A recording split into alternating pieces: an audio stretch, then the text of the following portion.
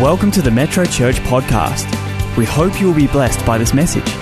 For more information about Metrochurch, visit our website at metrochurch.org.au. Awesome. Well, this year and this month, our series is on Enlarge, and it's taken out of Isaiah 54 and verse 2. Obviously, you can follow us along in your Bible, or the scriptures will come up on the screen tonight as well. It says, "Enlarge the place of your tent and let them stretch out the curtains of your dwellings. Do not spare. Lengthen your cords and strengthen your stakes." Let's pray. Father God, we thank you that we get to gather here together in your name, Father God, as the church. And Father, I thank you for the people that are here. I thank you for the words that I'm about to speak. May they be Holy Spirit ordained and blessed and pierce the hearts of the men that hear it. But if they're not of you, Father God, just let them fall to the wayside and let the truth of who you are be spoken this evening. Isaiah 54, amen? Amen. Isaiah 54 and verse 2. "Enlarge the place of your tent, stretch out the curtains of your dwellings. Do not spare, lengthen your cords and strengthen your stakes." Spare, lengthen, and strengthen. We want to make sure that we are equipped and ready for everything that is going to come, both as a church, but also for you individually as well, for the things that God's going to do in and through your life, where people are going to come around you and we're going to need a little bit extra from you. Not in the work sense, but we're going to need who you are in God to step out even more into the promises of what he has for you. And so we're really excited about what this looks like for our church going forward, and what it looks like for you as well, and the impact that we're going to get to have together. There's so many promises in the Bible about generations working together and how it enlarges everyone and enlarges the influence that they have. And we read in Joel chapter 2 and verse 28, Joel chapter 2 and verse 28, it says, "And it shall come to pass afterward that I will pour out my spirit on all flesh, that your sons and your daughters shall prophesy, your old men shall dream dreams, your young men shall see visions, and also on your men servants and your maid servants I will pour out my spirit in those days, and I will show wonders in the heavens and in the earth, blood and fire and pillars of smoke. The sun shall be turned into darkness, the moon into blood, before the coming of the great and awesome day of the Lord. It shall come to pass that whoever calls on the name of the Lord shall be saved. From Mount Zion and in Jerusalem there shall be deliverance, and as the Lord said, among the remnant whom the Lord calls." You know, we want to make sure that we're enlarging for the future. We want to make sure that we're preparing that, but we're preparing the people that are around us, because this isn't just for us. This is for the people who aren't here yet. This is for the people of what I shared before. You know, this is for people who aren't even in Australia yet, or maybe who haven't even been born yet. But we're going to have dreams and we're going to have visions, and people are going to prophesy about who God is in and through their life. We're going to be able to speak into the lives of the people that call this church their home, and see that enlarge for the future, that we're going to be added to. As people call on the name of the Lord, they shall be saved, and we shall see the great promises that come from that. You know, as a church, we're made up of so many different generations. More mature people, immature people, old people, young people, you know, generations that have been around for a while, some of us young guys that are fairly new to this whole thing. I can say that because I've got the mic. Thank you, front row. And, you know, there are some things that generations do really well. And there's some things that groups of people do really well. And there's some things that, you know, it's just like they just need a little bit of help. And, you know, I'm so thankful for people that never gave up on me, that actually came alongside me and actually encouraged me in what they believe was a plan for me and a next step for me. And, you know, don't give up on the next generation. Don't give up on the young people that are coming through. I do lots of different media stuff with interviews, and I normally get asked, because, you know, some of the places we go, young people aren't acting how we think they should, and they're experimenting and they're having lots of fun, well, they call it fun. And I normally get asked something along the lines of, "So what is it about young people? Like, why do you do this?" And I'm like, because they're amazing. Young people are awesome. Young people are so exciting. And the generation that's coming up, what I love about them the most is that because we've been so politically correct for so long, we've never told them that they can't do anything. We've never told them that you can't come second. They all just think that they're all going to win the race. And they all think that they're champions. They all think that they can do whatever they want to do. And they actually believe it. And so when a young person stands in front of me at a music festival or at Levers or at a university party and tells me that they believe that they're going to find the cure to cancer, they actually believe it because no one's actually ever told them that they can't do it. And so we've got this generation coming up now that is so self-assured, and you might think they're arrogant, and some of them are. Let's be honest. We all have our moments, let's be honest. And but they have got these dreams and aspirations for the future that are massive. And we need to get alongside them, and we need to encourage them, and we need to help them, and we need to point them in the right direction because you know what? Our Bible says that God will give us the desires of our heart. And so if they're able to channel that passion and that those ideas that they have and actually bring it in line with the Word of God, amazing. Imagine what could happen. Imagine the impact that could happen. And let's get around them. And let's actually encourage them and let's help them. And even with the younger people that are coming through as well, like little kids, they are watching. They're watching how you respond. They're watching how you talk about church and how you value church and the value that you place on church. They look at and they're watching how you develop your relationship with God. They watch how you are in praise and worship. Be a great example to the next generation. Be a great example to how to do life really well. And maybe, you know, we all need to take check and take stock on our language and the things that we say because people are watching and people are listening. And it's a little more evident in my house right now where we've got a 5 and a 2-year-old and Savannah says stuff and I'm like, oh, I think that's something I say. She said yesterday, what the heck, Dad? And I'm like, are you serious? I'm like, yep, that's definitely me. But they're watching.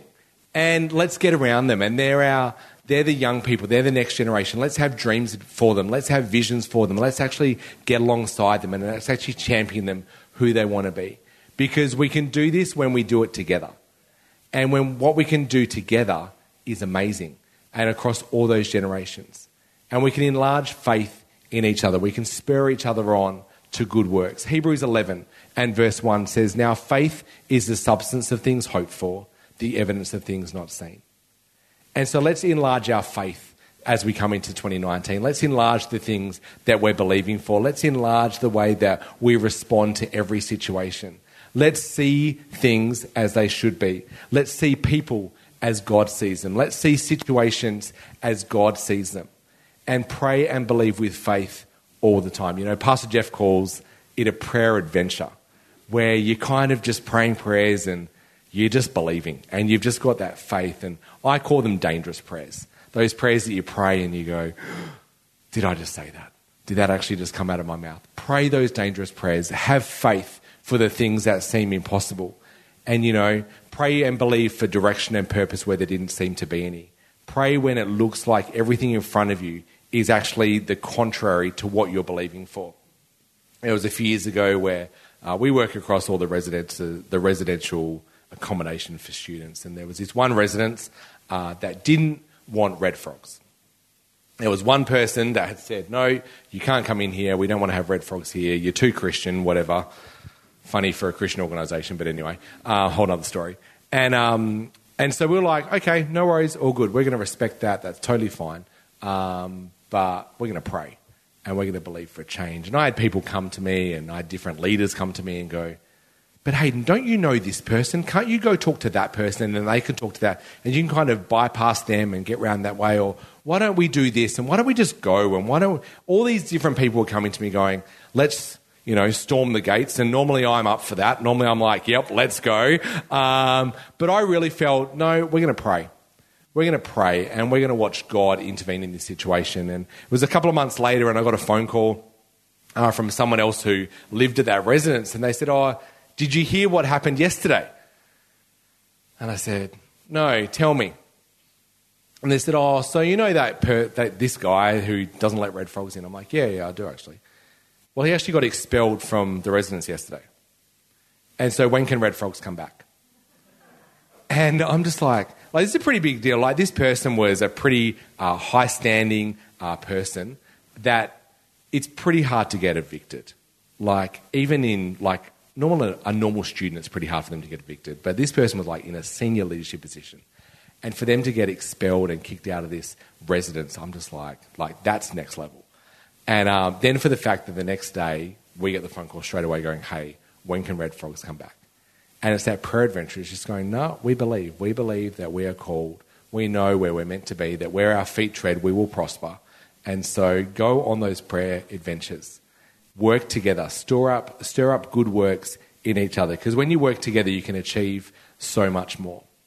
You know, when there's a relay race and there's 4 runners, the transition is where the race is kind of won or lost sometimes. And they've really got to work together.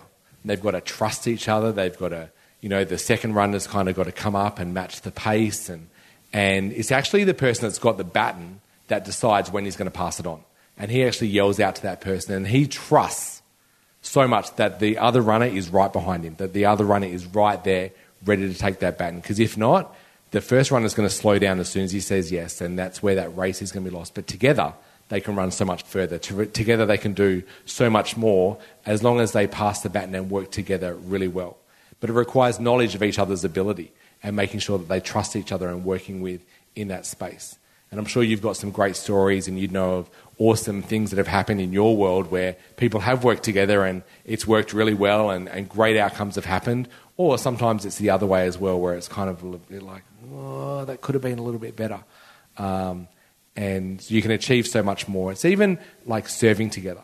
You know, there's something happens when you kind of have those same experiences and you kind of get together and you serve together and, yeah, you're able to do so much more, but there's a depth of relationship that comes in that. And, you know, we see it through Red Frogs, and we even see it through the life of the church here, where different teams get together and start serving together, and you're like, I never knew you before. And, you know, in real life, we would never kind of pick each other as friends or people that we'd actually want to hang out with, because, you know, we all have our preferences. And so, but you start serving together and you see a different side to them.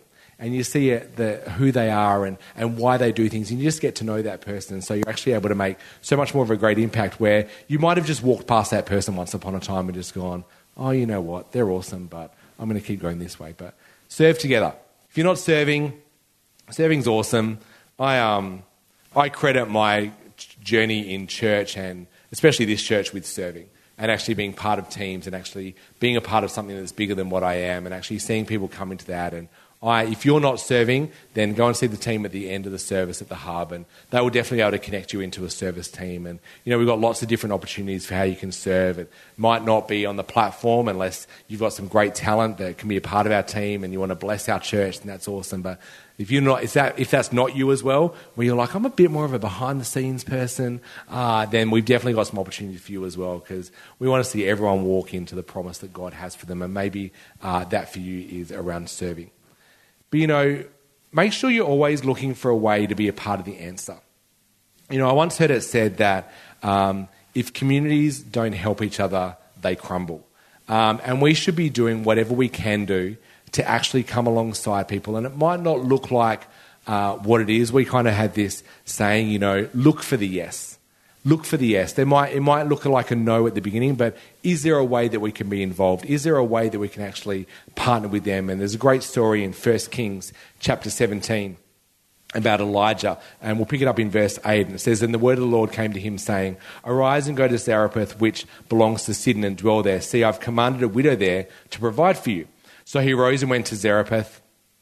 And when he came to the gate of the city, indeed a widow was there gathering sticks, and he called her and he said, please bring me a little water in a cup that I may drink. And as she was going to get it, he called out to her and he said, please bring me a morsel of bread in your hand as well. And so she said, as the Lord your God lives, I do not have bread.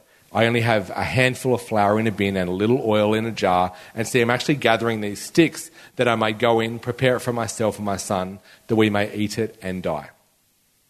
And Elijah said to her, do not fear. Go and do as you have said, but make me a small cake first. Pretty cheeky, old Elijah. And bring it to me. And after I've eaten, make some for yourself and your son. Verse 14, for thus says the Lord God of Israel, the bin of flour shall not be used up, nor shall the jar of oil run dry until the day the Lord sends rain on the earth. So she went away and did according to the word of Elijah, and she and he and her household ate for many days. The bin of flour was not used up, nor did the jar of oil run dry, according to the word of the Lord, which he spoke by Elijah. Now it happened after After these, that the son of the woman who owned the house became sick, and his sickness was so serious that there was no breath left him. And she said to Elijah, "What have I to do with you, O man of God? Have you come to me to bring my sin to remembrance and to kill my son?" And he said to her, "Give me your son." And he took him out of her arms and carried him to the upper room where he was staying and laid him on his own bed. Then he cried out to the Lord and said, "O Lord my God, have you also brought tragedy on the widow with whom I lodged by killing her son?" And he stretched himself out over the child 3 times and cried out to the Lord and said, "O Lord my God, I pray let this child's soul come back to him." Then the Lord heard the voice of Elijah, and the soul of the child came back, and he was revived. Elijah took the child and brought him from the upper room and into the house and gave him to his mother. And Elijah said, "See, your son lives." And then the woman said to Elijah, "Now by this I know that you're a true man of God, and that the word of the Lord in your mouth is the truth." You know, how much easier would it have been for her to just go, "Mate, I've got no flour. I've got no oil. This is what I'm doing," and just keep walking. But there was something in her, there was some conviction that resonated within her about what Elijah wanted, that she was like, "You know what? I'm just going to be a part of the answer. I'm just going to be a part of the answer for this situation." And she sowed, and then she reaped as well. She invested in that moment, and she went, "You know what? I'm going to follow the promise of this man that he says and his God." And, you know, sowed there, and then a little while later she got to reap with her son being alive. She got to be able to, because of that relationship that she had with him. Because if she didn't do that, he would never have come and lived at her house and done all of those things as well. Be a part of it. Make sure you find a way to be a part of. Whose miracle are you going to be a part of? You never know what the question's going to be, what it's going to look like when someone comes to you and says, "I need help with this," or "How does this work?" Or maybe it's just in real conversation that you feel to be able to be an answer to them, not by something they said, but by what the Holy Spirit said to you. Be that answer. Make sure you're obedient. Make sure you follow what God said you to do, because you might be the answer to someone's prayer. You could be the miracle that they're looking for. You know, as we look into this Enlarge and everything that's going on, it can be really easy to kind of sometimes withdraw and kind of go, "You know what, that's great for them, but I kind of want to do something different, and, you know, I kind of want to bring myself alone." But don't forsake the assembling together of the saints. Don't neglect church. Church is so important. Let's watch this video clip about who you shouldn't become. Tired of having to wake up, get dressed, and drive across town just to attend your favorite service? Introducing Virtual Reality Church. Start by choosing a church building that meets your needs. Tired of the stress of having to choose a Sunday morning outfit? Never make a fashion mistake again, because Virtual Reality Church will style you based on your denomination. Not a people person? Select the Introvert Experience to completely eliminate the welcome team, meet and greet time, connect cards, and that awkward hold hands with the person next to you thing we still do. Next, personalize your morning by choosing the worship experience that you want. Feeling a touch of white guilt? Add a minority worship leader. Custom options even let you tailor the skinniness of your worship leader's jeans. Finally, no more having to endure songs that you don't like. With Virtual Reality Church, you're in charge. For the sermon, choose the amount of conviction you like, and we'll select a pastor for you. We'll even let you tailor your sermon topics so you'll never have to attend a Vision Sunday or a sermon series on giving. And never worry again about dozing off during the sermon. With Virtual Reality Church, you can sleep as long as you want. Kids being bad in nursery? Who cares? Worried about missing a football game? Enter your favorite team and we'll provide notifications when the game is starting. Never miss a kickoff again. Want to go forward for prayer? Well, if you selected a Pentecostal service, always stand in front of a mattress. Even connect your social media accounts and we'll post for you. Get credit for being super spiritual, all from the comfort of your couch. Finally, an option for people asking the question, how can I make Sunday morning even more about me? Virtual Reality Church, the future of church attendance. Acts 2 and verse 46. So continue daily with one accord in the temple, breaking bread from house to house. They ate their food with gladness and simplicity of heart, praising God and having favor with all the people. And the Lord added to the church daily those who were being saved. Church is where we grow. Church is where we love. Church is where we worship together. God is coming back for this, the local church. And our job is to make her as beautiful as we can. He's not coming back for a yes text or red frogs or whatever. He's coming back for the local church. And we need you. We need you to be a part of it. We need your gifts and your talents. So don't become that guy. As funny as it is, and as tongue-in-cheek as it is, don't become that guy. Don't isolate yourself. Don't be someone that draws away. Don't be someone that goes, you know what, I'm just going to stay home and, watch a podcast or do that. No. Come into community. Come into fellowship. Come into relationship with real people. Social media is awesome. I love it. I use it. It's great. I interact on it. But don't ever let it replace authentic relationships. Don't ever let it replace a relationship where you can be vulnerable, where you can be real, where you can actually be there in person and actually be able to commune with other people. Make sure you continue to love one another. It reminds us in Mark chapter 12 and verse 30 that you should have loved the Lord your God with all your heart, with all your soul, with all your mind, and with all your strength, because this is the first commandment. But the second is quite like it. It says, you shall love your neighbour as yourself. There is no greater commandment than any of these. But to love people, you've got to know them.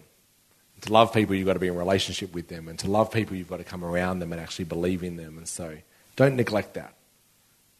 Enlarge your thinking about other people. Yep, some people are easier to love than others. It's when you pray harder and love them anyway and encourage and come alongside them and remember that God is no respecter of persons. Luke chapter 18 says, we're on this whole thing of enlarging our faith. Don't lose the child in you. Luke 18 verse 15 says, and they also brought infants to him that he might touch them, but when the disciples saw it, they rebuked them. But Jesus said to them, let the little children come to me, and do not forbid them, for such is the kingdom of God. Surely I say to you, whoever does not receive the kingdom of God as a little child will by no means enter it. Make sure that you never lose the amazement of a child. Never lose the faith of a child. Never lose the way that children interact with other people. Always be amazed. Always make sure that when you're coming alongside people, that they're little children, that you don't lose that. You stay at the feet of Jesus and make sure that you're where you need to be. In Hebrews chapter 10, it talks about, we won't read it all, but it talks about the veil in the Holy of Holies. And when the Israelites were walking through the desert, they had this place that no one could go, and it was protected by a veil. And the only way that people could go there was through the high priest. And there was a lot of things that he had to do in even being able to go in there and to atone the sins of others. He'd have to wear special clothes and wash a certain way, and he'd have to carry a blood sacrifice as well. And even to the point where, just in case he wasn't quite legit and there might have been sin in his life, they tied a rope around his leg, and if the bell stopped ringing, they'd assume that he'd stopped walking because he was dead, and so they'd be able to drag him out. But what God did when Jesus went to the cross was that veil got torn from top to bottom. And that meant that we could have direct relationship with God, that we didn't have to go through someone else, that we didn't have to have someone else go on our behalf and actually represent us, that we could actually have that relationship with God directly, that we could actually sit at the feet of Jesus, that we could actually have that time where God speaks directly into our life and forgives our sins directly and does all those things for us without having someone else to be there. Don't lose the wonder of that. Don't forsake that time where you just get to sit and be with Jesus. For me, I call it Hayden time. Play some music, read the Bible, write some journal notes. Just find what works for you. There's no set rules about how it works. Maybe you want to follow like a 30-day plan or a read the Bible in a year kind of format or something like that. But find what works for you. And even the time of day. Some people are like, oh, I get up really early and I do it then. And, Bruce gets up at stupid o'clock and goes for a bike ride and then has his Bruce time. That doesn't work for me. I get up and go to the gym, and so it looks a little bit different. But find what works for you. Find that time in your day where you just go, you know what, I'm going to stop and I'm going to do this right now. And this is going to be the time that's sacred with my relationship with God, because that's amazing that we get to have that privilege and we get to have that honour that we go straight there. You know, there's the story of Mary and Martha in Luke chapter 10. Now it happened that they went and entered a certain village, and a certain woman named Martha welcomed him into her house. And she had a sister called Mary who also sat at Jesus' feet and heard his word. But Martha was distracted with much serving, and she approached him and said, "Lord, do you not care that my sister has left me alone to serve? Therefore, tell her to help me." And Jesus answered and said to her, "Martha, Martha, you're worried and troubled by many things, but one thing is needed, that Mary has chosen that good part, which will not be taken away from her." Sit at the feet of Jesus. Things need to be done, and there's a right order and things like that, but when you need to be with Jesus, that's what you need to do. And you can't compromise on that, you can't neglect that. You've got to make sure that you're putting that time aside so that God can speak to you, that God can bring those dreams into your heart, that he can refresh those visions that are in your heart. He can give you those words so that when the going gets tough, you've got that word that you know you received from God that can carry on. A few months ago, I was praying about some different things, and I was actually at a conference in Queensland, and one of the preachers preached, and I heard him say, "But have I told you?" And that kind of was a bit of a confirmation for me about some things that I was praying about. And I even told other people when they asked me, I said, "Oh, well, actually, I got this word from this preacher at this conference." And so I'm like, "Oh, I should actually go back and listen to that message." And so I listened to it, and he never said it. And I'm like, I'm sure that was there. Oh, maybe I missed it. So I went and listened to it again, right the way through. And he never said that phrase, "But have I told you?" And I kind of was praying and just kind of going, "God, but, you know, I felt like this was a word for me, for this thing and for this season and what we were going into and what I was thinking about and praying about." And I felt the Holy Spirit say, "Can I not talk to you directly? Can I not actually just speak to you? Do I have to always use someone else?" So never neglect those times. Never neglect those opportunities where God will speak to you. And it seems weird. Like, I told people that this guy said it. I would have black and blue sworn on a whatever that he said it. No, he said it in this part of the service, and he was talking about this, and then he talked about this, and I could even tell you when I thought he said it. But he didn't. And the Holy Spirit spoke to me. And make sure you're in a place where God can speak to you. Make sure that you're creating space where God can actually bring vision into your life. Creating a space where God can actually give you those words that you need in season for your life right now. Let's pray. Father God, we thank you that as we come into 2019, Father God, and all that you have promised for us, God, that as we spare our cords, as we lengthen, as we strengthen, Father God, we thank you that you are in our midst. Father God, I thank you for the people that you're drawing towards us, the opportunities that you're giving us, the open doors that are there, Father God. We thank you for your promises that are over this church as we continue to go into all the world and make disciples in your name.